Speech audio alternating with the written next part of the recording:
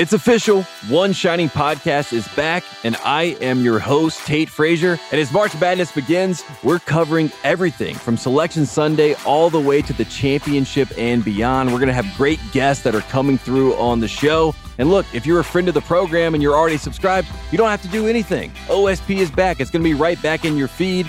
And if you're not a friend of the program and this is your first time on the rodeo, then let me tell you this. You need to go to Spotify, Apple, or wherever you get your podcasts and smash subscribe today because the OSP show is back.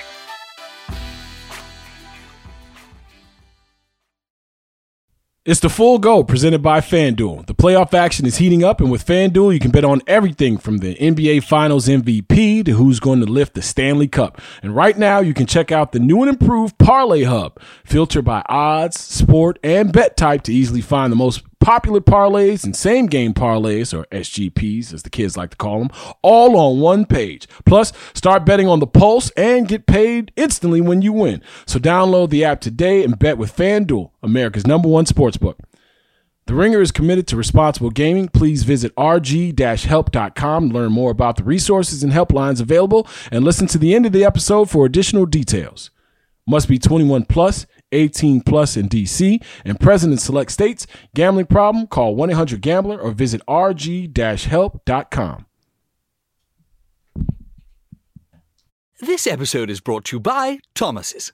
Thomas's presents Pondering the Bagel with Tom. Oh, the paradox of the bagel. 'Tis crunchy yet soft, 'tis filling yet has a hole. 'Tis a vehicle for spreads, but only travels from toaster to plate. Thomas's, huzzah, a toast to breakfast.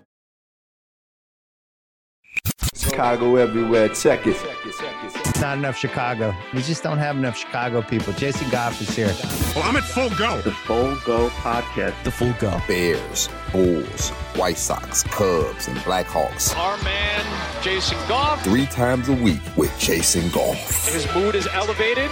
He is feeling good. Jason, I'm loving the Full Go. Love the Full Go. The Full Go. The Full Go. Welcome to Full Go with Jason Goff. That is what I'm talking about. What up, world? You're listening to The Full Go with Jason Goff, presented by The Ringer, a Spotify original. Yeah, when we was testing this thing out, Cerruti, I had it all the way in the corner over here. Cerruti was like, you got kind of a dark side of the moon thing going on. And I was like, oh, first email to HR. There it is. Thank you, Cerruti, for employing me for another 2 seasons. Oh, shit. What episode is this, Tony? This is going to be one of them ones, boy. Yeah, this is going to be one of them ones. We might have to bleep out a few things. You know, you're going to have to take your, I don't want to say nigga in front of white people voice off. This is going to be one of them ones, Tom. This is going to be one of them ones tonight, baby. Yeah, 221? We got a lot to talk about. 221? Yep. Is that what we had already? Yep. Man, 221. Yeah, where'd the time go? All right, welcome into episode 221 of the Full Go Podcast. I'm Jason Goff. I'm the host of this thing. And, of course, we are brought to you by The Ringer. Spotify is the gang. People have been asking me, is Spotify no longer the gang? They still the gang. I just stopped saying it. Shout out to everybody out there. Hope everybody had a great weekend as we sit here on Sunday night watching some NCAA tournament buckets that I'm sure we will get into with our guys. Uh-oh, see? Look at that. As soon as I said something about NCAA tournament basketball, shit fell apart in here. It's pretty much how it goes. You heard the voice already of one Tony Gill, my main man, Tony Gill. Sunday Tony is out. You know, He's got his White Sox sweatshirt on. He's got the chain out. You know, hey, he rock it anywhere. And, of course, the pinky ring king, Rob Schaefer, ladies and gentlemen. I started rocking the pinky ring these last few weeks, by the way, because of my man Rob Schaefer. I was thinking about it, and I said, you know what, let me go ahead and purchase one of these joints because my man Rob brought it to the forefront in his past employment life, by the way. Rob, always good to see you. Maybe that's what it was. Rob took his black ass on TV with a pinky ring and is like, you know what? We thought we had a different guy. Rob, how you doing this evening, brother? That's too good. I'm great, man. I've been enjoying the Festival of Missed Shots this weekend. Yeah, I saw on the group chat that Tony has made for the three of us. Yeah, I saw that you've been enjoying just to instigate you. He knew he was going to come in with some college basketball takes, and he was poking the bear, which I appreciated. Tony is the Patrick Beverly of every podcast, not just this one, of every podcast, and I appreciate him for that. Sometimes he lifts the spirits, sometimes he damages organizations and leaves them in their wake. Either way it goes, he is our guy. So yeah, we could start on this if y'all want to, or else we can move on because I got a bunch of stuff I want to run past both you gentlemen's way tonight. You guys really, really love basketball, and I love that for you. Like I appreciate that. You know, I love basketball. That it's my favorite thing to watch. It's my favorite thing to consume. It's my favorite way to learn about people. There's nothing like getting on a full court and not knowing any of the other 9 participants and finding out in about 11 or 12 points who is what, how, who was raised, who's tough enough, who's selfish. You know, like, hey, man, you see a lot of insufficient daddying out here on these courts, and it comes through. It comes through. So you are not a good father. Oh, yeah. No, I'm talking about your daddy wasn't a good father. Yeah. No, fuck you. I hope you don't have kids if I'm thinking this about you on the basketball court, but I can tell sometimes, you could tell when somebody's daddy really wasn't doing what they were supposed to do. You know what I mean? Just by the way dudes show up at the court sometimes, and then the game that they throw out there for everybody to see. I tell a lot on Call of Duty, to be honest with you, like that's because of the plantar fasciitis that is attacking my right foot for the last 3 months or so. I've been forced to stay off the court, and man, Call of Duty will let you know what has been happening to someone's life before you met them, boy, because it's always the dudes who get killed first and why wasn't y'all with me?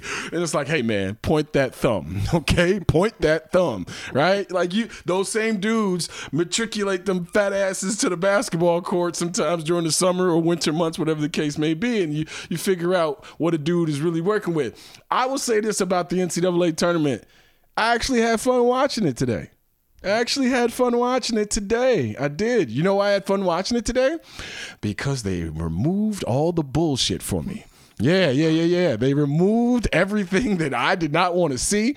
Now, I tune in for a Michigan State Marquette game during the year. I definitely would, right? I tune in for Kentucky versus Kansas State.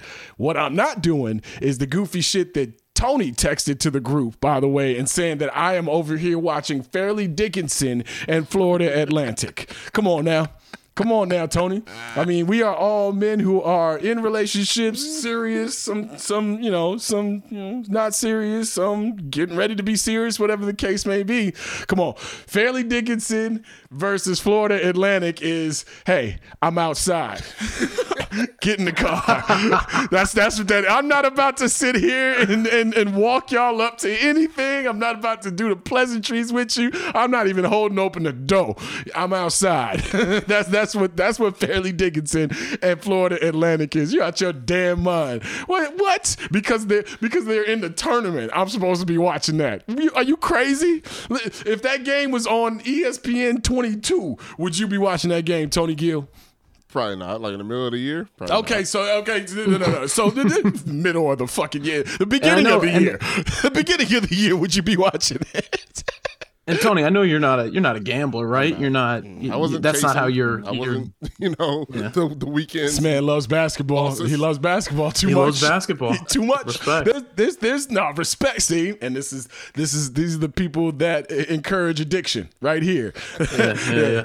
He loves heroin, man. Respect. He's like, hey, the dude's no quitter. After a certain age, right? Like 50, 60. It's like. I mean, if you try heroin, right, and you get addicted to it, it's like, what's the point at that point, right? It's like, hey, I'm just keep going, right? I'm going out with a bang. I'm going out feeling just my go heavy. best. You feel me? Hey, for 7 seconds at a time, for $10 a pop. I can dig it.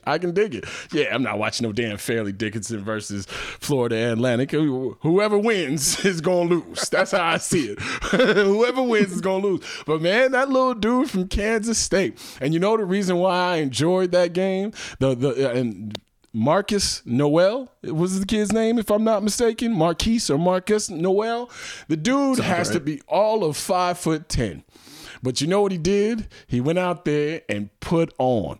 The man had a couple of behind the back dimes. He hit a sham guard one time. Like, he was out there balling like I'd like basketball to be played, with some creative flair, with some artistry, with some poeticism. Right? Some things that make me think, oh, like you don't just play the game, like you think and live the game, right? You know people who are out there singing, and then you see people who can sing, right? You know people out there who got lyrics, but you know a motherfucking spitter when you hear one. The college basketball is full, and when I tell you full of people who just got a basketball put in their hand and got drilled to death, and now all of a sudden they're on the big stage. But every once in a while, those dudes filter themselves out, and those dudes stand above. And I watched that entire game. The smallest player on the court was by far and away the best player on the court, while Oscar Tshiebwe was the reigning player of the year. Had a really good game. Don't get me wrong. And who was the kid? Yeah, is it Kassan Wallace, if I'm not mistaken, Kentucky point guard, had a terrific game as well going against Noel. But guess what? It was the man of the hour moment, and he took it and he seized it. That's the shit we see every night in the NBA on any given court. On any given court where it's like, yo, everybody out here is primed and ready and talented for the moment. Now, will you meet the moment in an 82-game season? Might not happen every night, but the ones that do, we truly appreciate it. Because you know what really pissed me off this weekend was Mick Cronin. Mick Cronin got his ass on a podium after a win and said that it is harder to score on the college level than it is on the NBA level. He said that he appreciates this game, and he said, of course, maybe I'm biased, which tongue-in-cheek, but he said he appreciates this game because of all the things that are asked of the players. And I'm sitting there like, wait a minute. He's one of those. I hate that guy. Dog, it killed me. But guess what? College basketball coaches don't speak like that. That's why it stood out to me. You pull any college basketball coach to the side, you get them at a hotel bar while they sitting there scribbling plays on a napkin, they will tell you immediately, hey, the motherfuckers up there, different level. Shot making, creativity, body control, all the things.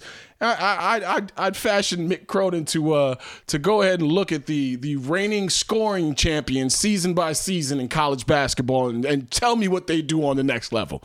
If they make it to the next level. Like, come on, man. Like, it's okay to like something more than other people. Because I got a whole bunch of things in sports that I like more than other people. But when we start espousing this bullshit that just because we get wrapped up in kids crying and last-second shots, I saw the Purdue point guard turn the ball over 7 times with the tallest person in college basketball on his team. That was a turnover, like that was tough to watch. Yeah, come on. I saw the Virginia Cavaliers lose because they couldn't break a diamond trap. Okay, so I don't want to hear this shit about college basketball anymore. If you like it, cool. I like shit that sucks too. Okay, I like a whole bunch of things that other people don't like. All right, I like lima beans. You feel me? All right, I like black licorice. Yeah, I like black licorice. You know what I mean? Yeah. Nah, you know what it is? I don't try to push the bullshit on other people. I don't pour syrup on shit and call it pancakes. That's me. These dudes running around out here telling you that this is good basketball. The highest field goal percentage, I believe, up to the point of this taping, was 46.9% from the field. That was the hottest team today in NCAA tournament action. Okay? And if you want to talk about closeouts and defense and all that, 2 swings and everybody gets an open shot. That's the other thing. You can't even really teach defense on a collegiate level because you got a bunch of kids running around. So you can't teach coverages and all these other things. So miss me with this shit about this being premium basketball. And I'm not even going to do the back in my day stuff because the game was different when I watched it. So I'm not going to compare the generations. But come on, dog. Come on, man. Like, I enjoyed the couple of games that I watched today, but let's be easy with how we talk about things. There are professional artists and there are amateur artists, and it's okay to be the amateur artist. I'm just not showing up at your talent show. I'll catch you when you in, Best Buy or my Apple Music. You know what I mean? It's as simple as that. But that's kind of what I enjoy about this time of year. 100% in college basketball is it's the chaos. Like, just be honest with that is what is fun about it. Yes. Anybody can beat anybody. It's spontaneous. Like, you'll run into, because I don't watch a ton of college basketball during the year, except for the draft guys. But I've been watching a lot, in conference tournament season and the tournament for some other work stuff. I've got a freelance gig that I got to do some college basketball writing for, so I've had to be up on stuff. And it's like it's the guys like the Kansas State dude you're talking about today, Jay. Like, these guys that come up out of nowhere that really kind of captivate you for an hour and a half, 2 hours, and they kind of shine through the sea of shit a little bit. That really is fun about it. I will say the other thing I kind of enjoy about college basketball, I'm not going to say it's better, but there is a little bit more stylistic diversity where, like, if you just look at the profile of a team and then you watch them play, different teams in Division I play completely drastic and opposite styles, like to neutralize the talent gaps. Exactly, and there's not, maybe just the skill level isn't high enough where there can be one standardized way of playing.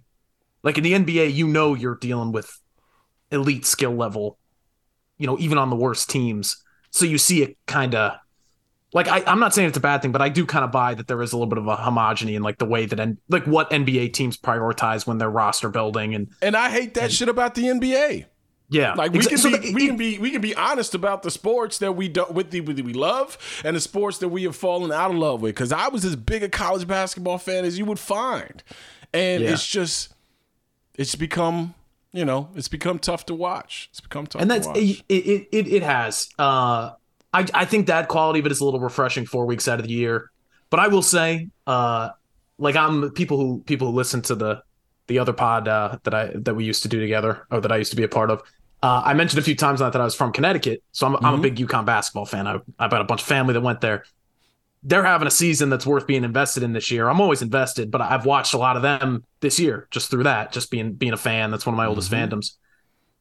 Man, the officiating, the stoppages, like you said, Jay, the schematic stuff. Oh my God. The field goal droughts. Like, there's a lot of stuff about college basketball when you like you just said, when you're going through the rigors of watching it, like week in, week out throughout a season. That's like, and then you go watch, even a Bulls game. We all have our frustrations about the Bulls, but then you go watch, a slate of NBA action for a night, and it's like, it's not that. It's not just that it's better. Is college basketball could be better too. It could be better. The two halves, man. Take that shit out of there. It just feels like the missed shots are never going to end. It's like there's no ending to the missed shots. Like, if you split it in quarters, it doesn't feel as bad.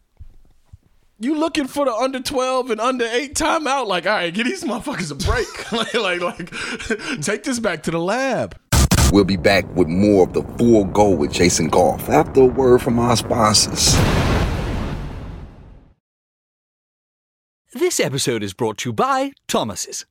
Thomas's presents Pondering the Bagel with Tom. Oh, the paradox of the bagel. 'Tis crunchy yet soft, 'tis filling yet has a hole. 'Tis a vehicle for spreads, but only travels from toaster to plate.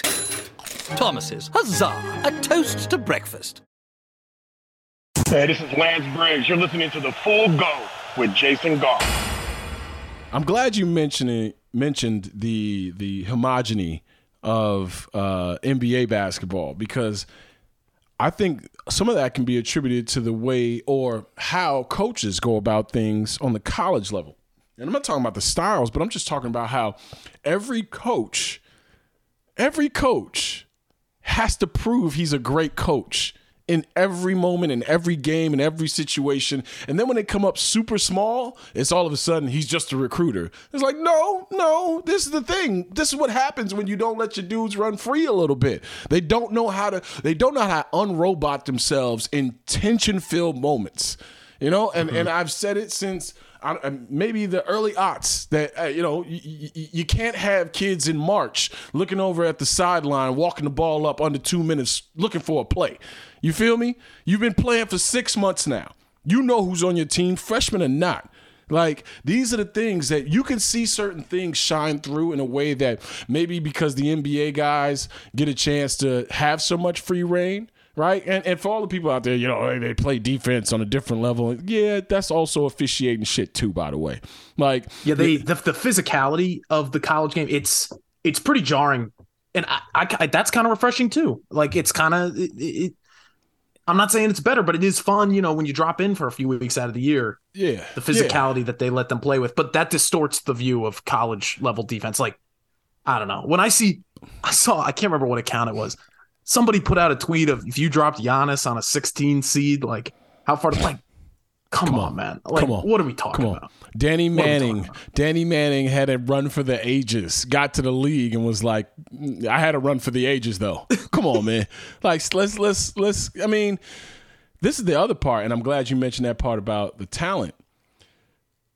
If the NBA ever wanted to kill this thing by making and there's slower steps have been made with the G League, right? And now G League Ignite, where you got this is where the top 3 or 4 prospects seemingly are going to end up year after year going forward if they're not coming from overseas. But the 4A baseball player, shout out to Brooks Kieschnick back in the day for all the Cubs fans who needed that, gut punch just now. But a guy who was better than the minor leagues, but a guy who just wasn't quite a major league player. College basketball is getting ready to be filled with that guy. It's going to be guys who you're like, oh, because I remember when Tyler Hansborough was an outlier. Like, oh, okay, well, he'll get to the league and the physical limits will show themselves to be what they are. He'll be a role player this day. I mean, he was barely a role player, right? Now, give me the last 4 or 5 players of the year, and tell me. I'll look them up. I'll look them up because I don't follow it enough to. And I don't either. I just want a decent sample size of whatever the conversation. And this is without me understanding or knowing who these people are. There are more guys who are the 4A dude than I think I've ever seen in college basketball, where it's like, all right, this guy is a player, but, what is it going to translate to? And I know people are like, well, it's not the college game. It's not the pro game. But come on, though. We used to seeing that dude and being like, okay, there's no need for Michael Beasley to even go to the library second semester. We already know that is a showstopper. He got to the league, and there was some issues, but tell me which place, which venue, which arena Michael Beasley couldn't get a bucket anytime he wanted to, right? Like it was responsibility, it was maturity, all the other things that went along with Michael Beasley. Kevin Durant didn't need to see him run another step after the Big 12 championship and headed into the NCAA tournament. Who are the dudes running around college basketball right now that going to kick the shit out of everybody in the NBA? There's a few, but like you said, it feels like less and less every year. Like Brandon Miller is the guy. Brandon Miller is the guy this year. Brandon Miller. I'm glad you brought him up. What do you think Brandon Miller is going to be on the next level? I think he's an outstanding college player. What do you think Brandon Miller's prospects are on the next level? Are we talking franchise building, foundational NBA player? If you got to do that, it's a no. It's a no. And I'm not saying he won't turn into that. I'm not saying he won't, because we didn't know what Damian Lillard was going to be, right? We didn't, there's guys who pop up on you, right? But I'm talking about the dudes who are like, okay, this is separated. This is what it is. I think he's worth the investment in trying to build around a guy. Like, if out of all the guys not Scoot and Wemby, he's the guy. How drastic is the fall off?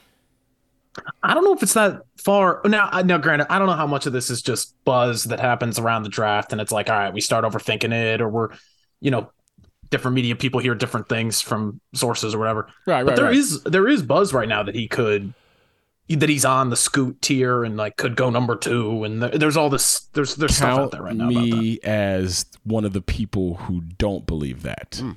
Well, count me as it is Wembanyama, Scoot Henderson, the field, and everybody else. Yeah. You're probably right about that. And that's what's interesting about the G League thing, right? Is it's a little bit worse for the common person's entertainment or being able to watch guys, just because you can go find those G League games. Obviously, Wembanyama's an international prospect, so that's a whole different thing. But for the G League thing specifically, you can go find those games.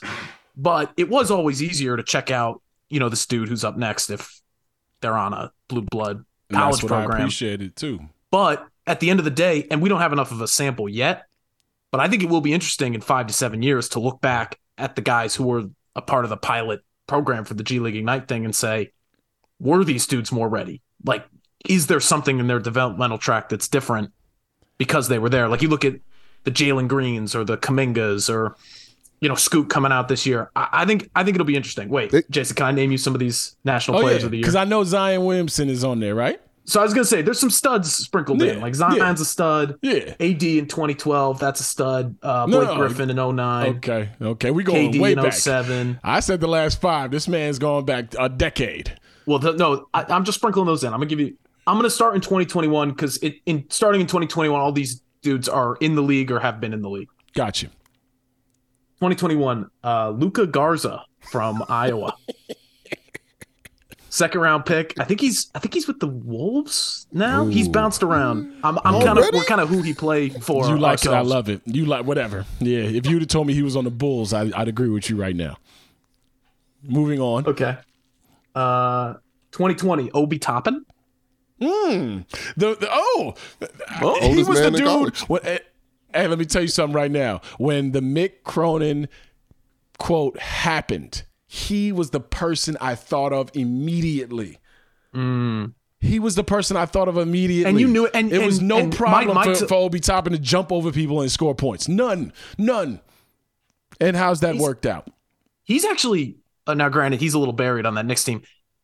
I had low expectations for him. I was in NBA media at that point. My pre-draft takes are on record about Obi Toppin. I was dubious. I was skeptical, particularly defensively. Didn't see it working at the next level. It kind of hasn't so far. To be fair, though, he actually has kind of exceeded my expectations in the limited things I've seen of him. But that's kind of saying something because he's still kind of a fringe role guy. Right. All right, I'll give you a few more. Here's a good one. Zion was 2019. We already talked about him. Yeah. Jalen Brunson, 2018. There you go. Still a guy who was a second round pick, right? Yeah. And his ascent has been it's been surprising.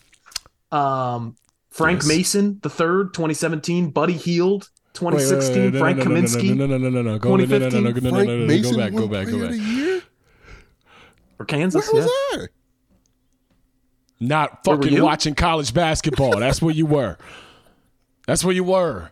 Listen, man, people think that I'm on this like hate and, sports radio caricature shit. I'm not. I hate that I don't like what I'm watching as much as I would like to. I hate it. I love basketball. I would love for the product to be better. And I don't know how it's going to get better with the current structure. Now, we don't have enough data with the NIL, like we said last pod, to know, all right, is it keeping players? Are players going to stay longer? Are we going to get a better product? Is the NBA then, in fact, going to get a better product? But, man, when Scoot Henderson and Wemby are out here like, yo, you come from overseas, I'll be right here in the G League Ignite, and we'll meet at the top, I would fashion a guess that there are going to be players who follow suit. Let Scoot Henderson mess around and make an all-star game before his first contract is done. And have kids looking around like, oh, okay. Because Brandon Jennings going overseas and doing what he did, it didn't hit like everybody thought it would, but it was still monumental, right? It was still like, okay, he just showed people a different way, a different lane. And if Brandon Jennings' career maybe would have been different, say Brandon Jennings has the career that – I don't know. I don't want to say Derek, but give me a top 10 point guard who, you respect, but doesn't really crack that upper tier, right? Because of how loaded the position is. Like, say Malcolm Brogdon. But I mean, that's a dude who didn't leave Virginia until he was 28 years old too, though. You know what I'm saying? But I'm just saying, like, if Brandon Jennings had a different career, it might have opened some eyes to some different things. I think the NBA has put American basketball on notice this last couple of years, if we've been watching. And the pipelines and the way kids are coached, the way kids are ran into the ground, the way kids can go across the pond, or the way kids can go to the G League. Hell, Salt Lake City shows you all you needed to see about what the league is getting ready to be. The conversation during the All-Star game was the fact that Giannis, Jokic, and Embiid are the 3 best players right now in the NBA. None of them touched soil on a college campus except for Joel, right? Except for Joel. Mm-hmm. And he was in the basketball without Borders program, right? Like the natural resources are being tapped all around the world. Meanwhile, we're sitting here watching what should be a minor league facsimile not spit out the product or the players that it should.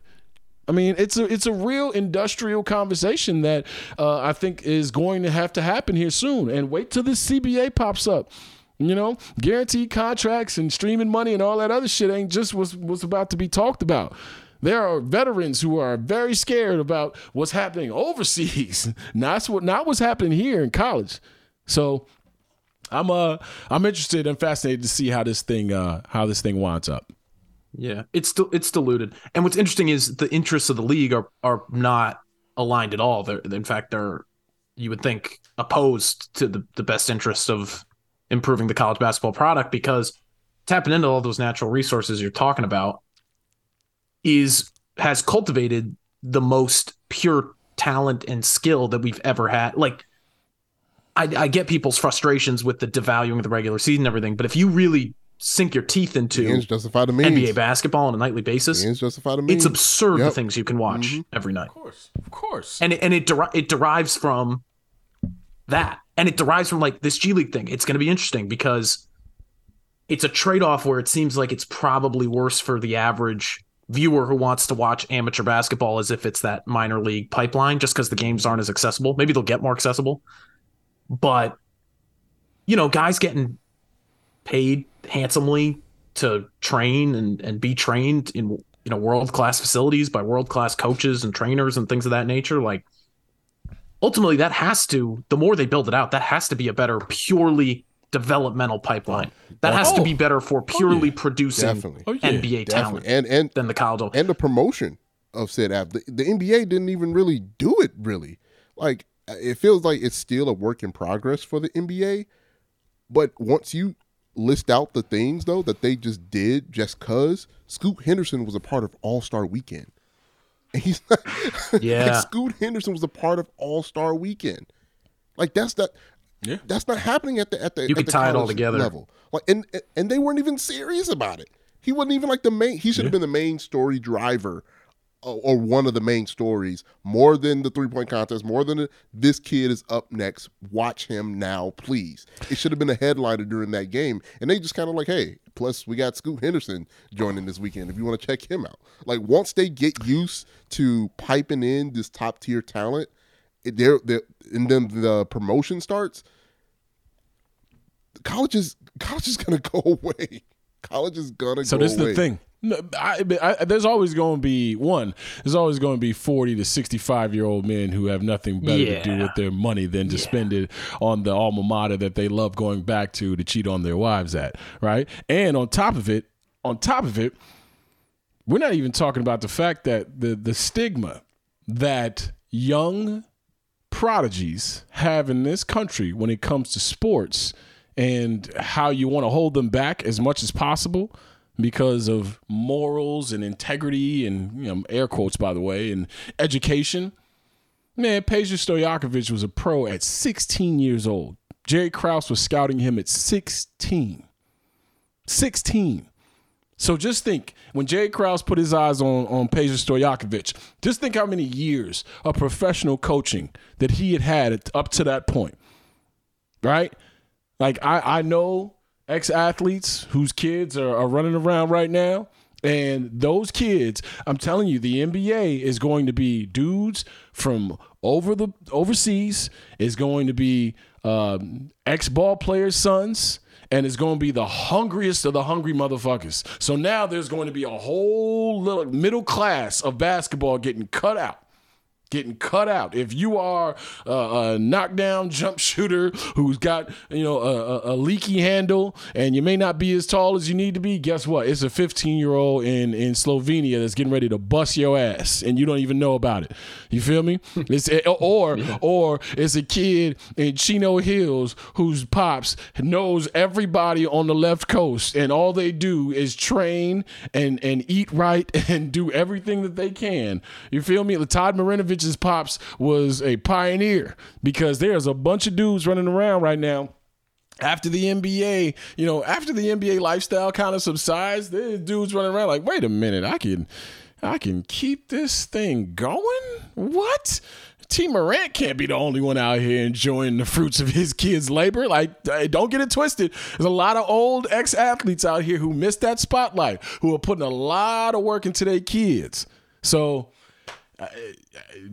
2-3 years from now, don't say we didn't warn you. Don't say we didn't warn you. This college basketball thing is fun and all, but wait till this shit start feeling like Omaha. You just wait. You just wait till they start feeling like the College World Series before people start to be like, all right, what's happening? And then it's going to be, is American basketball in trouble? Time for some commercials. This episode is brought to you by State Farm. You might say all kinds of stuff when things go wrong, but these are the words you really need to remember. Like a good neighbor, State Farm is there. They've got options to fit your unique insurance needs, meaning you can talk to your agent to choose the coverage you need, have coverage options to protect the things you value most, file a claim right on the State Farm mobile app, and even reach a real person when you need to talk to someone. Like a good neighbor, State Farm is there. Bulls Talk with Jason Goff on the Full Go. Flies in with a two-handed slam dunk. Brought to you by The Ringer, a Spotify original. Rob, I just want to ask you, how long have you thought of Zach LaVine as an elite one-on-one defender? Wow. You put me on the spot with that one. I'm not even going to do it to you. For the people who don't know, for the people who aren't up to date, for the people who aren't hip, if you haven't noticed, Zach LaVine has been salty for a long time now. For at least half of this season. Let's count how many times Zach has had to, puff his chest out and be like, I don't like this shit. In so many words, right? You talk about the Orlando benching. Then we get to the trade deadline, and he wasn't very happy that people were calling about him. And now, all of a sudden, he blurts out after stopping Kyle Anderson. He blurts out, you know what? Everybody in this league knows what I can do on a defensive end. I am one of the best on-ball defenders in the game. And listen.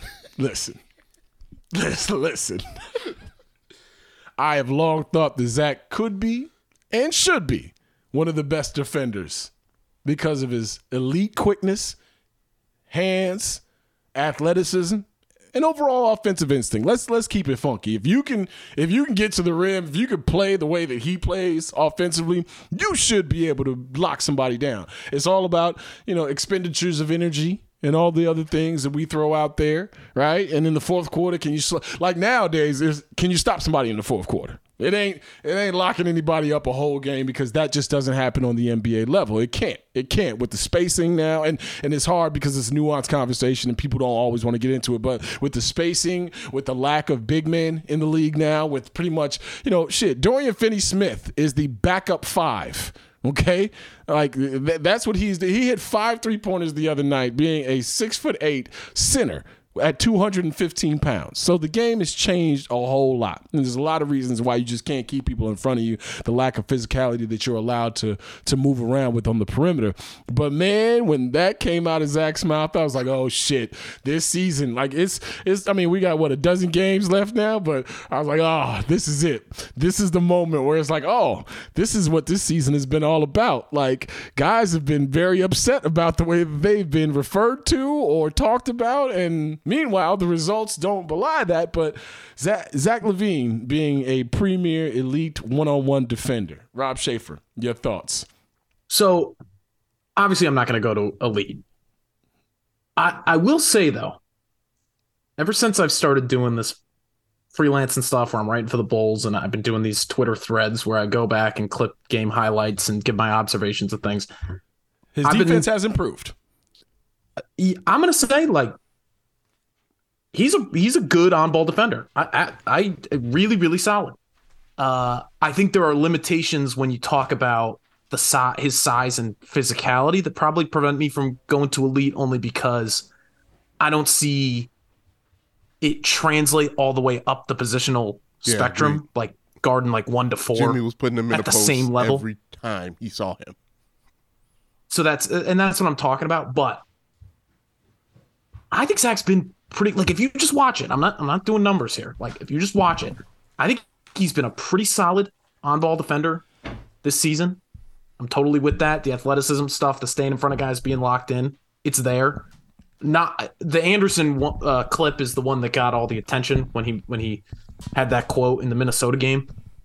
They also put him on Conley at the end of the first OT. You guys are already laughing at me. They put him on Conley at the end of the first OT. He face guarded him, completely denied him the ball. I'm not going to say that was like the prettiest or best win. We can get into that, but like it was impressive. Like if you watch that defensive possession too, like those are his skills his tools on display.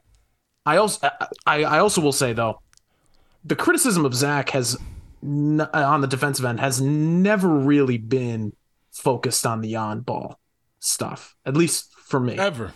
It's always been the back cuts, the rotations, the awareness of where you're supposed to be off the ball. And I don't think he's perfect there. I'm sure he wouldn't say he's perfect, but he's been better there too, where the way the Bulls play defense is so reliant on being on top of it, being on a string, rotating, because they provide such heavy and intentional help on the interior. They're always sprint. Like people get mad about the threes they give up. Like it's sort of by design a little bit, but the hard closeouts, like they rely on those and they rely on the communications and the instincts to get back out. I also think Zach has been better in that area. Wouldn't say great, still better on the ball, but it's definitely been better in that area. He is far from the team's biggest issue. Cough, cough. DeRozan, in a lot of those respects, you see him pop up a lot more on the missed rotation or getting out late or being flat-footed to somebody. But yeah, like obviously elite. Like we've known this about Zach for really the first time it really kind of clicked for me, like how high his self-confidence is Jason. I think you asked the question when he made his first All-Star team. And we were on that Zoom because it was COVID year, and you jumped in and it was something like you asked him, like if you could give advice to your younger self or something like that. Yeah. Am I on the right track with that? Yeah. And then you asked a follow up about his Zach as a young dude. Now that you're an All-Star, yeah. And then you asked it was a follow up something about kind of like what's next goals wise, and he said all the things you'd expect: NBA champion, more All-Stars, All NBA, whatever. And he said all defense. And I think people would have scoffed at him then. Most people would probably scoff at him now. But that's kind of how he views himself. He went on to be in the Olympics that summer. He was kind of a 3-and-D type, like defensive specialist / kind of bring the ball up de facto point guard of that team, at least the second unit kind of a little bit. So there's been an evolution there. I'm not even bullshitting right now. I have been legitimately impressed, like poring over stuff and slowing stuff down and rewatching. No, he's been a lot better. He has been good. He has been good defensively this year, in my opinion. I actually genuinely believe that. Just watching it. Yeah, no, he's been a lot better, right? And I'm not saying that he is bad, but elite is those are hefty words, right? Or saying that everyone knows what I do on ball, especially defense in this league. In regards to that one play where like the worst isolation basketball player outside the paint was trying to make a move at the end of a game. It's like, hey, Kyle Anderson was killing their ass. Don't get it twisted. Kyle Anderson slow-mo was killing them. But I will say too again. They had to put the stopper. They had to put the Kyle Anderson stopper on him. You feel me? Well, but in defense of him again on that play, I watched that play a bunch of times. I believe Zach starts that play on Conley, and Anderson screens for him, and him and Caruso. Like I don't know who the miscommunication was on because I haven't talked to any of the people who were actually involved in it. But him and Caruso kind of both popped out at Conley coming off that screen, and Anderson's running free. And I don't know if they were supposed to switch it or they were supposed to hedge it or what was supposed to happen. But you could tell there was something a little bit off there, and Zach's behind the play. And I know he's called slow-mo, right? So again, no one's giving you a ton of credit for doing this, but his recovery to get back and corral the ball at that point, again, legitimately impressive, legitimately probably saved the game for them. So he's been better. Oh yeah, he's been better. They were about to lose that game. Well, they should have lost that game. I mean, both teams should have lost that game 6 or 7 times. I mean, this is the funny thing about this Bulls team right now. I was thinking about this before coming on. Please tell me this. I want to know what the funny thing is. I was looking up the funny thing. I was looking up because they're 7-4 since the break. And when the thing I wrote for Bulls.com last week, I was looking through some lineup data or whatever, and I unearthed basically the Bulls they're 7-4 since the break, and they have like the second best net rating. They got a top 5 offense and defense in that span. And I was like, so the numbers tell me that they've been one of the best teams in the NBA in the last 11 games. And then I was like, but my eyes, as someone who watches them every night, and you guys I think would agree with this too, you just still see too many moments like that 8-second violation, man. I have not gotten over that. I know they won the game. I have not gotten over that 8-second violation. Days later. And I was watching it in real time, and I like put my hands in the air, and I was like, that's 8 seconds. And then there was this thought out there that it was a quick whistle. It was not a quick whistle. It got to 15. Like, it was not a quick whistle at all. So there were still too many moments like that where I'm like, my big picture beliefs on this team still hold. But it's been interesting to see them have this little resurgence here. It's kind of the opposite of last year when the wheels completely fell off at the All-Star break. Now they've kind of got this second wind. I really don't know what to make of it. The issue with this team, and the issue that continues with this team, is they have recognition problems, and they don't understand when and what works and why it works and how it works or how long it should be working. And that's the only problem that I'm going to continue to have with the squad. And I don't know if that's a Billy Donovan thing. I don't know if that is a Zach LaVine, DeMar DeRozan thing. I don't know if it is a roster that just has a bunch of misfit pieces thrown together thing. But the recognition part, the recognition piece, the lack of recognition inside possessions, inside quarters, inside games, that's the reason why it's hard to believe in this squad right now. Because I can't tell you from night to night, from quarter to quarter, what you're going to get. And when you do get what you're supposed to get, you get it for just long enough to piss you off that it's not happening for an entire game. And I know teams make runs, but man, you up 26 points against the Miami Heat, who can't shoot threes, don't really have an up-tempo offense. No way they should be able to walk you down like that. And let's really, if we really want to go at it, Miami Heat didn't play their best game even to get back into that game. Like they weren't playing hellacious defense or just knocking down shot after shot after shot. I can listen, if a team's gonna come down in a quarter and knock 6 or 7 threes down, then shit, hey, chalk it up, you got it. But Duncan Robinson got 2 minutes because he apparently doesn't play for the Miami Heat anymore. Gabe Vincent didn't go off, right? Tyler Hero didn't go off. Jimmy Butler got to the free throw line the way Jimmy Butler's supposed to get to the free throw line, and Bam Adebayo did what he was supposed to do. And next thing you know, you're looking up like, wait a minute, hold on now. It's a 6-point lead. It's a 6-point lead after all that work that you did. Kobe White. For Kobe White to have to be the calming force time after time, not only for the second unit, for the game. Save the game. Yeah, man. It's I'm trying to understand what I should be enthused about with this team, because there are things that, like, the little moments, right? Like Patrick Williams slowly but surely creeping his way to more aggression is something that I'm getting enthused about. But at the same time, I'm like, all right, he makes a bad mistake or he makes a defensive miscue, his ass is right back there on the bench, just like the Patrick Williams that wasn't shooting. Right? There was a bad rotation, and I knew the next time out he was going to be out because somebody got open for a 3 on a dig that was unnecessary at the foul line. Yeah. I forget who had the ball at the foul line, but it was an unnecessary trap. It was a Strus. It was a Strus. Yeah, it was a Strus. I remember it. Yeah. It was Bam. I think it was Bam. Yeah, I think it was Bam because they were crowding Bam when it. Yeah. Yeah. You knew it. And Jason, it takes 2 injuries. It takes Caruso going out and Pat-Bev going out for him to play meaningful minutes. And he rewarded it in that Heat game. He made that big corner 3. But, and I'm not even saying, I think maybe that small lineup should be a little bit more matchup fluid.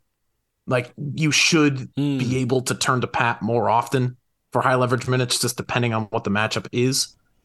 I get why he's not out there in the most important minutes of games on a nightly basis at this point, because this team's chasing wins. Like, that's just the way it is. And it's clear that Billy just has more trust in guys like Beverly and Caruso, which I get. But I think the thing to get excited about this season would be if, I guess the flashes are coming with Patrick Williams, but the thing that to get excited about would be if he was given the opportunity to do them also in the biggest moments and not just for a spurt in the last 2 or 3 minutes of the second quarter, or the first quarter with the second unit that you can get fired up about. But at the same point, it's all part of the progression. That's probably the thing that I'm the most excited about with this Bulls season that is projectable moving forward. I guess Zach being back to himself is pretty heartening. Yeah, he's had an amazing March. I mean, like, the way that he's playing, even like the 7 assists last night, he's making quick decisions, passing out of doubles. He's been wonderful. Finding guys. He was one of the guys that was actually getting Vooch the ball down low last night too. Those are opportunities that they missed a fair amount. It goes back to the matchup recognition thing. So I think those two guys just, and it has to do as much with their age and the way they're situated with the timeline of the team as anything.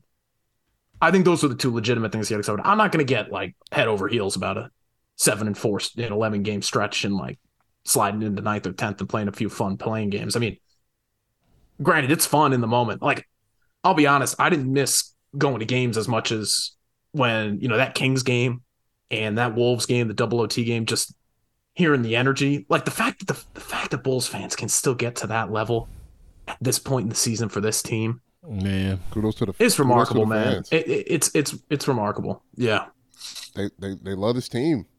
They love this team, man, and it's just a shame that for a lot of games this year, you saw the lack of effort in certain games. You saw the not working together on a common goal games like throughout this season, and it's like they're taking advantage of the support that they get at times, and sometimes they bring it against the better teams this year.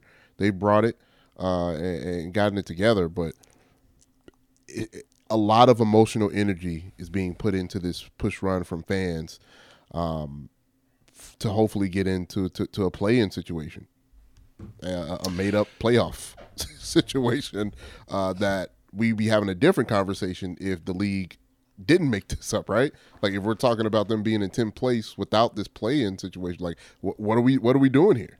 It's the full go, baby! So let's spray around to the rest of the NBA before we spring our guy Rob here. When do the Memphis Grizzlies call in the code red on Ja Morant? Is that the first game back or the second game back? Because this news about the Memphis Grizzlies not being able to spend overnights in any NBA cities they're in timeout. The whole team's in timeout because they've been bad boys. Hey, man, there are certain things that an NBA player is looking forward to on the NBA road. Sometimes it's a meal. Sometimes it's architecture if you're Pau Gasol. Right. Sometimes it's dropping in on family. Sometimes you go to a spot that you got traded from and you get to sleep in your own bed. Sometimes you can go to your favorite gym. Right. There's certain high school gyms all around the country that the NBA players love going to shoot at before they visit a certain city. And there's also the nightlife. Man, I don't know what I would do if I was a multi-millionaire adult who, for my job, has to be in Atlanta and has to be in Miami and has to be in New York and has to be in Los Angeles and has to be in Houston. Don't sleep on Houston, y'all. I know everybody likes to sleep on Houston, but please don't ever sleep on Houston. For God's sakes, he went ham in Denver. He went to the same strip club 2 nights in a row in Denver. So just imagine the oddities. And the fanfare that greets you from city to city Man, not only was it bad enough that Ja Morant went to a counseling center for like 6.5 hours, did an interview with Jalen Rose and was like, "I'm cool now, ready to ball." Like, if you really want, and that's just me having fun with it, by the way, for all of the serious people out there. But if you really want to be serious about it, everybody out here has been talking about Ja getting the people away from him that don't care about him. Well, maybe he has to get the NBA away from him too then, because this shit that is getting ready to happen here, where if you're talking about stressors, and let's face it, man, when that statement came out about things that he's dealing with, and when Taylor Jenkins himself came out and said that he is dealing with something that let's face it, I'm not going to front. I thought they were talking about drugs or alcohol. I thought they were talking about dependency, and I'm not minimizing stress and anxiety. Trust me. If there's anybody who is not going to minimize that, it's me. Mm-hmm. I understand what it is to have to step onto a stage and nobody gives a fuck about what's happening in your life. You got to perform. Trust me, I do. But when the statements came out and when Ja put his stuff out about dealing with stress and anxiety in a certain way, and then saying that he did what he did on IG because he wanted to feel free, sounds like a self-sabotager to me. Sounds like a guy who needs maybe more than 6 days in a treatment facility. And I'm not playing,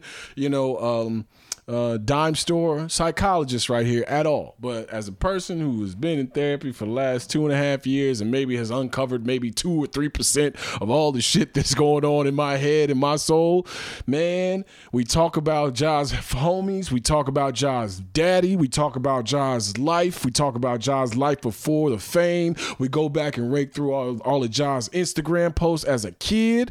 And we talk about him having the right people around him, people who care about Ja Morant's well-being. Well, I'll be goddamned if the NBA shouldn't be thrown in that bucket, because Adam Silver, who I feel gives a shit about these players, one of the few commissioners that I feel has ever really done that, but mind you, still works for the owners.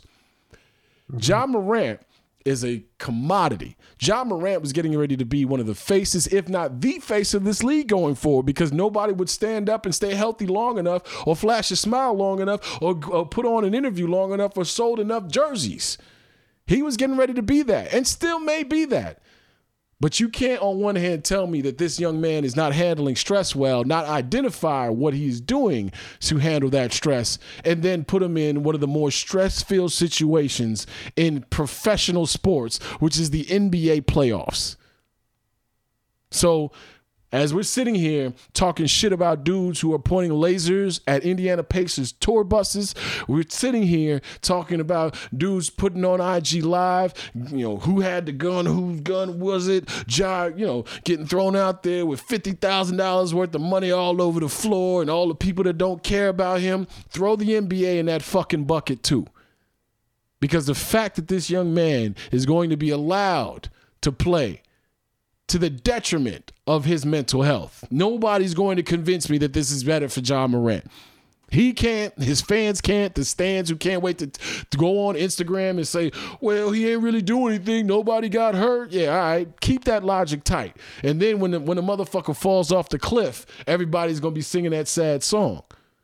So yeah, it ain't just Ja Morant's homies. It ain't just T Morant. It ain't just Ja Morant. It's the NBA, to me, and this is me saying this. This ain't Anthony Gill. This ain't Rob Schaefer. This is Jason Goff saying this. The NBA does not give a fuck about Ja Morant.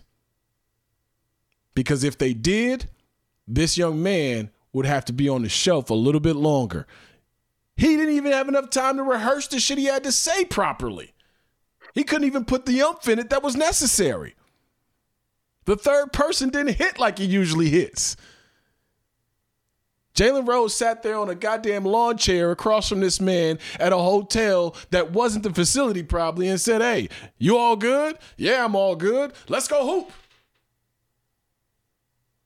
We love to allow these organizations, whether they paying us or not, to skate. Not me. That young man, to me, is more important than basketball right now. That young man's health, that young man's sphere, that young man's environment, that young man's state of mind is more important. And in that Jalen Rose interview, which I didn't talk about last week because I still wanted to digest it a little bit. In that Jalen Rose interview, Jalen Rose was very authentic. He was himself. Jalen was out there like Vlad TV, like, so whose gun was it? I was like, oh, shit. You about to tell on the whole neighborhood right now. Like, hold on, John. Hold on. That was about to be Jalen's Barbara Walters moment right there. Next thing you know, Jalen going to have a late-night talk show in this bitch. Like, this man was it wasn't my gun. Whose gun was it, though, son? Like, I thought Jalen was about to get in him, right? But seriously, all jokes aside, come on, man. You know why? Because I'm looking at it as if that was my homie, if that was my brother, if that was a dude who I was on his payroll, man, hey, man, take a seat. Take a seat, baby. You still going to be able to jump? They still going to buy them jerseys? Shit. Rappers go to jail, they come out and go double, triple platinum. You might have to sit down for 10 games, player. This season is over. You hear me? The Memphis Grizzlies ain't winning shit this year. But guess what? Adam Silver still works for the owners. And the owners need that buck. And guess what? One of the hottest commodities in all of sports says he's ready to go after 7 days. So that must mean he's ready to go. So while we sitting here lambasting T. Morant and John Morant and all the people that are around John Morant, throw the NBA in that fucking bucket as far as I'm concerned as well. Now, y'all don't have to speak on that. It's not necessary. We can move on. But, man, that shit has been burning me up for about a week now, because to look at a young man and know what kind of peril he's been putting himself through and the positions that he put himself in, and to say, he talked to somebody for 6 days, got, the Reiki techniques down, and he's ready to roll. Come on, bro. Come on, man. Who you fooling? And on top of it, how could you ever say that you care about mental health ever again as an organization after this? You've had Kevin Love and DeMar DeRozan bare their souls in the last few years, show the most vulnerability in a very scary world. These dudes make millions of dollars, but please believe, one chink in the armor, one little crack, one little incident, they are fricasseed in terms of ego and in terms of machismo and all the other shit that is of value in a lot of these locker rooms and a lot of these spaces.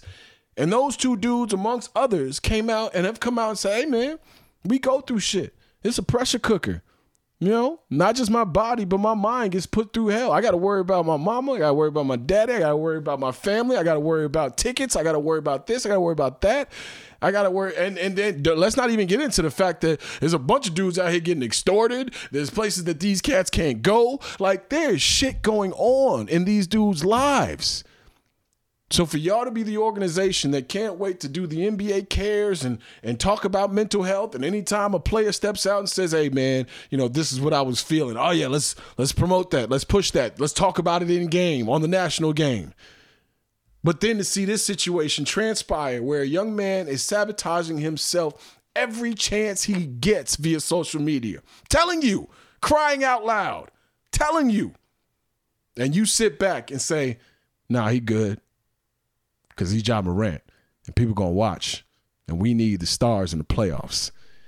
Yeah, I know that the illegality of the situation doesn't command for a season-long suspension, but, man, you've done it to people for less.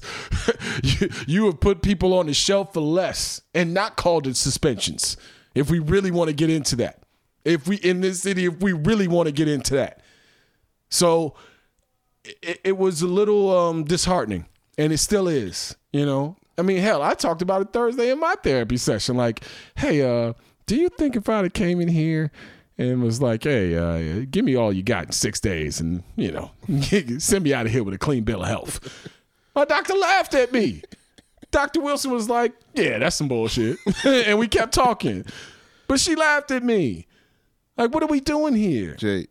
Like, I just don't get it, man. You know what it felt like? Do you remember that scene in Django with Leonardo DiCaprio? Oh, I like where this is going. Where they're going into Candyland, and they caught one of his fighters, and he was like, hey, man, I bought you expecting 5 fights. I need 5 fights. That's what it felt like once I announced, oh, Ja's coming back. It was like, nah, we need Ja Morant to be in these playoffs. I don't care if they win or lose, but we need that name on that marquee to end out this season and into that. That's what it felt like when I saw that. I'm like, yo, and I tweeted it out. I was like, the NBA does not care about Ja Morant. Oh, did you? Okay, so I was on that sure, wave. I'm not biting your style. No. Yeah. I tweeted it out as soon as Woj. I saw that Woj make that breaking announcement graphic. I quote tweeted, the NBA does not care about Ja Morant. For real. And then people were tweeting like, what are you talking about? I would say the NBA care about more because I'm like, took care I was of like, him. exactly. Exactly. They're trying to get him to play basketball because he, like you said, Jay, he is one of their hottest commodities right now. And it's just unfortunate that it was just that blatant. I think the NBA is getting more and more blatant. Like we used to rag on the NFL, about all the BS that they do. The NBA is becoming more and more blatant if you're watching over the course of these last few years. Oh, well, who you think are NFL owners' friends? Mm-hmm. Yeah, they're not running around with dudes who own car dealerships. Yeah, it's all the same people. It's all the same people. Yeah. And that's why I've always kind of laughed at the idea of there's one league that's a little regressive, but then we've got this progressive league over here. It's like I always have kind of laughed at that idea. Yeah, you dig deep enough, however you dress it up. Shit. Yeah, man. I don't know. It's unfortunate because he's in the middle of it and he doesn't, he's like, oh, I get to hoop now. Cool. I'm cool. And this is the other thing too. I hope there are no incidents going forward. I hope he is all good. But man, rolling up the finish line and telling people on Twitter that you got hollows for him and waving that baby gun in the fucking camera and doing all the goofy shit. Like, he's been doing this since he was a kid, like a child. Like, we go back and look at some of his captions and some of the things, and you can blame it on the music. You can blame it on whatever you want to blame it on. But obviously, there is something here. There is a series of events. And I just hope, everybody's already shit on the kid enough. Everybody. I don't say kid anymore. I apologize. Everybody, because I want to infantilize him. Everybody shit on this man enough. And there's nothing that I'm going to say that is going to make it any more grand or hammer that point home. We already know he fucked up. But man, at some point, the true adults in the room have to step up. And those are the owners. Those are the commissioner and the commissioner's group. That's the rest of the league. Those are the marketing partners, because I'm sorry, there is always somebody on your team that has to present you a worst case scenario, or else you got a fucked up team, period.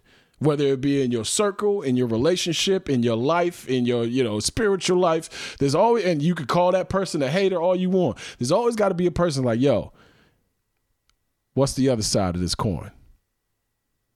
Like, I know how great things can get, but that's fool's gold building off of that. What's the worst part? Because if Ja Morant has a mental incident or breakdown or whatever the case may be, or has trouble dealing with stress again in the playoffs, you're going to look like fucking fools. And you didn't have to. So, I'll be watching because I want to make, I want to watch the show. I love basketball. I love the theater of it. I mean, the soap opera of the game is part of the actual intrigue these days. It's the reason why basketball now is vying for the headlines during the summer, because of the soap opera of it. But this is the dirty part of the soap opera that we also have to watch as well. And I wish the best for the young man. I truly do, because I hope that he is either going to be equipped, will be equipped, or has begun to be equipped with the tools that he needs to kind of steer this ship the right way. Because, you're talking about $30 million that he might lose this year because of an Instagram live post. And not just because of that, but because of the behaviors that led up to an Instagram live post. 39, I don't give a shit how rich you are. You can't make any money back that you've lost. So if you get 39 million back, then God damn it, you should have 78 on you. Like, that's how I see it. So hopefully the NBA figures this out. Hopefully there are no more incidents this year or for the rest of his life with Ja Morant. But if by chance it does occur, the NBA is going to have egg on its face. What up, world? It's Vic Spencer, and you're listening to The Full Go with Jason Goff, presented by The Ringer, a Spotify original. All right, as we get you up out of here, Jaylen Brown has found the racist segment of Boston Celtics fans. I can't believe it took him this long. It took him 7 years. And you know me, in all of my Bulls glory, sitting there looking at it like the Dave Chappelle gif, like, come on, huh? Doesn't Jason Tatum want to deal with a mid-range maestro who can, shut games down at the end like DeMar DeRozan, huh? That who wouldn't do the deal, huh? I am hoping, I am, and this is all for fun and jokes, by the way, right here. But I will send hate mail to Jaylen Brown if it has to do. I can go and cut letters out of the newspaper. I can be as weird as he wants me to be. I will help negotiate this thing. I was just talking about mental health last segment, by the way, but I will help. I will help propel this thing to where the Bulls and Bulls fans can see Jaylen Brown and Zach LaVine running up and down alongside Kobe White and Patrick Williams and whoever their center is going to be next year if it's not Vooch. Shoot, just take Robert Williams with him. Maybe Horford comes along. Hey, listen, let's just swap rosters. I'm not going to turn anything down with my collar at this moment. Rob Schaefer being the long-standing Celtics fan back in the day as a kid, now as a veteran scribe, he's had to cast aside all of his loves and wants in terms of his NBA life. You got back in the bag? I've been watching them lately. So you watched that shit the other night then too, huh? You watch Grant Williams. You watch Grant Williams go Carlton Banks on us, huh? You watch Grant Williams say it's my turn. You know what, Jason? I'm not in front of a microphone as often anymore as I used to be, and I don't think I need to go on Grant Williams in front of a microphone. I don't think that's good for anybody. But yeah, I watched that. I watched the fight in Lowry Markkanen's. Shit, not even the fighting Lowry Markkanen. It's the fighting Chris Dunn's too. He's getting run with that Utah team. Yes, he is. So, yes. Hey, is Lowry going to be second team All NBA this year? I'd have to line it up. I mean, he started the All-Star game. Like, I know he was Lowry Markkanen about to be second team All NBA this year, fellas. Is it happening? Yes. Because if it happens. So who are wait. So who are the forwards? So is Durant? Right, is he going to be? Let's do this. Is he going to hit the games played minimum allotment that he needs to hit? That's a fair question. I don't know. But so if you look at the forward spots, right? LeBron probably won't. Nope. Davis probably won't. All right. So you got Tatum and Giannis are first team forwards, right? Mm-hmm. Who's in the mix for that second team? Sabonis is a 5. Oh, Kawhi PG not available. Oh my God, Jason. Oh man. Wow. Zion didn't play enough. Hey. I mean, like, I'm thinking of the names in the mix here. It's Randall. First team is what? Jokic, Giannis, Dame, Tatum, Luka, Tatum. Right? Well, I think it's whichever center you want. And I might lean Embiid at this point because I'm leaning Embiid for MVP. You're welcome, Tony. All right. So second team is Jokic. Who did we have on first team again? Forwards. Tatum, Giannis. Who are the guards? Tatum, Giannis, Lillard, Luka, Doncic. Luka. So second team then. Man, I'm really going off the top of my head. Shai Gilgeous-Alexander. Shai's got to be there. Steph's up there. Man, you gotta look at Fox. Are you thinking James Harden? Are you thinking you gotta look at Harden? You might have to look at Brunson at some point. In the mix. He's in the mix. Because Brunson can't get it. To me, Brunson can't be put ahead of Harden or Donovan, right? Yeah, you're right. Yeah, you're probably right about that. Right? So you can bring up Halliburton at some point, Jason? Nah, I mean, he's out of the playoff. He's amazing. He's the dude I wanted. He'll be there. He's the dude I want to be. He'll be there. Right, but yeah, man. Like, if we're really talking about it, Embiid or Nikola, like you mentioned, Shai Gilgeous-Alexander, Donovan Mitchell, and then you start to get into that Domantas Sabonis, Anthony Davis, Lauri Markkanen territory. Lauri Markkanen is going to be an All-NBA second teamer this year. He deserves it. I'm glad you prepared us for this because I was never going to reject it and be like, oh, how could you possibly say that? But when you list the names out, like Bulls fans, just be ready for that to happen. Mm-hmm. I think the prevailing sentiment in the Bulls fan base is the correct one, that we're all happy for Lowry and it wasn't going to happen here and it ended the way it ended. And oh yeah, I'm very happy for him. But they also helped. That stings. Stings. It does. Like again, like we could agree that with 2020 vision, it wasn't going to happen here. But I feel comfortable saying they didn't help. Yep. The management group did not help the situation. No, and the old one they were help. definitely like neither part. of them did. They were definitely part of his regression, if we can call it that. The Full Go with Jason Goff. All right, so Jaylen Brown is going to be a Bull. Lauri Markkanen is going to be second team All-NBA. The NBA doesn't give a shit about kids' mental health. Sounds like a feel good basketball pod to me. Rob, tell the people college basketball suck. I do not envy your email inbox tomorrow, Jason. You're gonna. Nah, it's all good. It's all good. I wonder who you pissed pissed off with all that. They all get deleted immediately. Everybody's gets deleted. If you emailing me, you doing the wrong thing out here. All right, Rob, tell everybody where they can see your stuff, reach you, the Twitter feed, all that good stuff, my brother. Yeah, at Rob_Shafe is the Twitter feed. Bulls.com. The Athletic for a few more weeks doing some college basketball stuff. That's been fun. Yeah.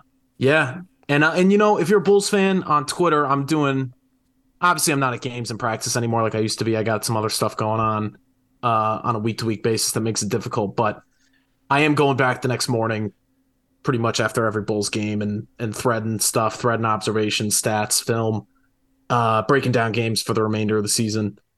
Because wherever it goes, I still find this team interesting.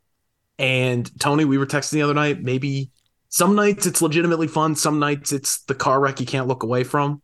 But I still think there's compelling things going on with this team that I'm enjoying watching it and breaking it down and, getting in the weeds on it like I always have. So, yeah, that's where to find it if you want to come along for that ride. There it is. He is the very one and only Rob Schaefer. Make sure y'all get in tune. He is one of the basketball minds that I appreciate most in this industry. So make sure you are consuming all of his stuff and all the places that you can find him. Rob, we appreciate you. We're going to go ahead and close this thing on out. I feel very, very excited and happy. Put your UConn shirt down.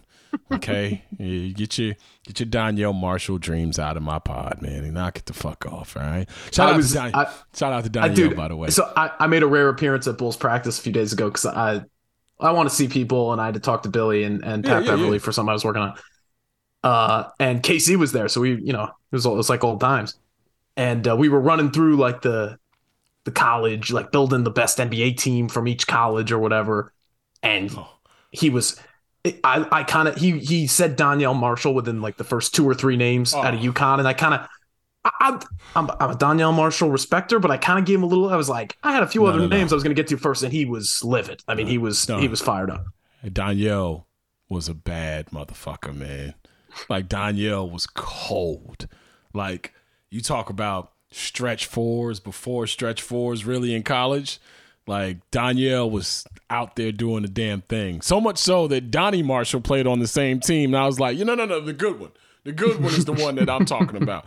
Yeah, shout out to Danielle Marshall. When he came here to Chicago, that's when your boy was running the streets, too. Me and Danielle ran into each other a couple of times in the city. So, good dude, as always. And, had himself a nice NBA career. But you talk about college basketball elite, Danielle Marshall was definitely that dude. UConn, man, like, I loved watching Big East tournaments back in the day as a kid. I couldn't wait to get home and watch, Georgetown play UConn. The Georgetown-UConn game, the Iverson versus Ray Allen game is still – I hate going back and watching old games because it's like, you know what happened, just get me right to the moment. That's one of those games where I'm like, sign me up. Ray Allen doing the mid-air double clutch at the free throw line to win the game. And I was like, oh yeah, that's different. And meanwhile, you got the number one pick on the court. It was going crazy, right? Like, those are the days where the Big East was just nasty, just absolutely nasty. It's on its way back, man. I mean, no, it is. We'll see what Georgetown does with this higher Patinos floating around out there, but no, it isn't. It's not. What do you mean it's on its way back? Is Creighton in the Big East? Is Creighton in the Big East? Don't make me.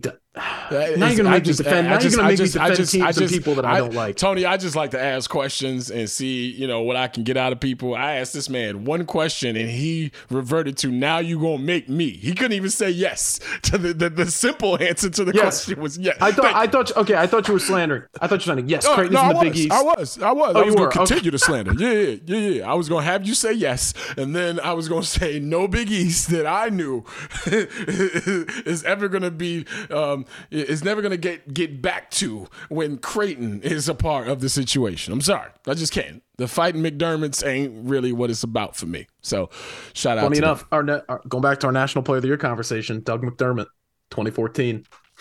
He was on that list. He's on that list. I'm not going to front, though. I'm not going to front. Y'all want me to tell y'all what I called Doug McDermott coming out of college, what I thought he was going to be?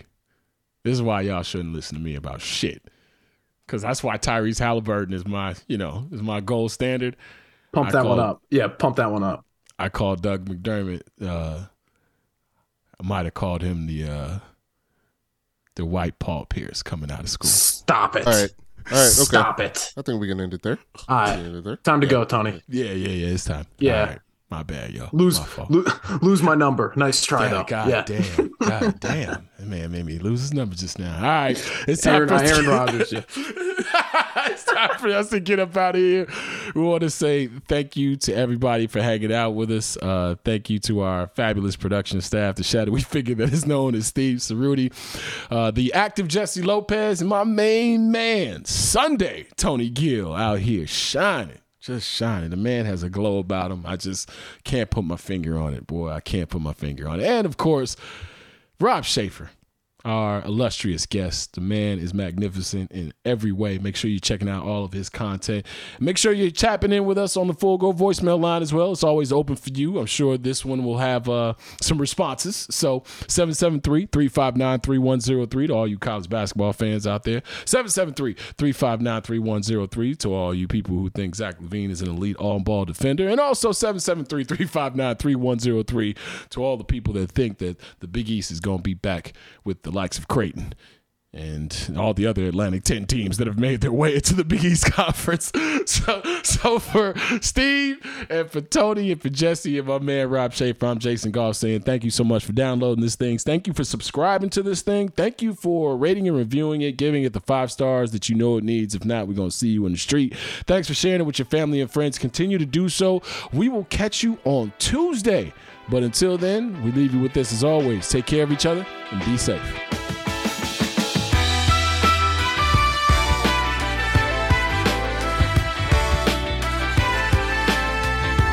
Thank you for listening to my daddy.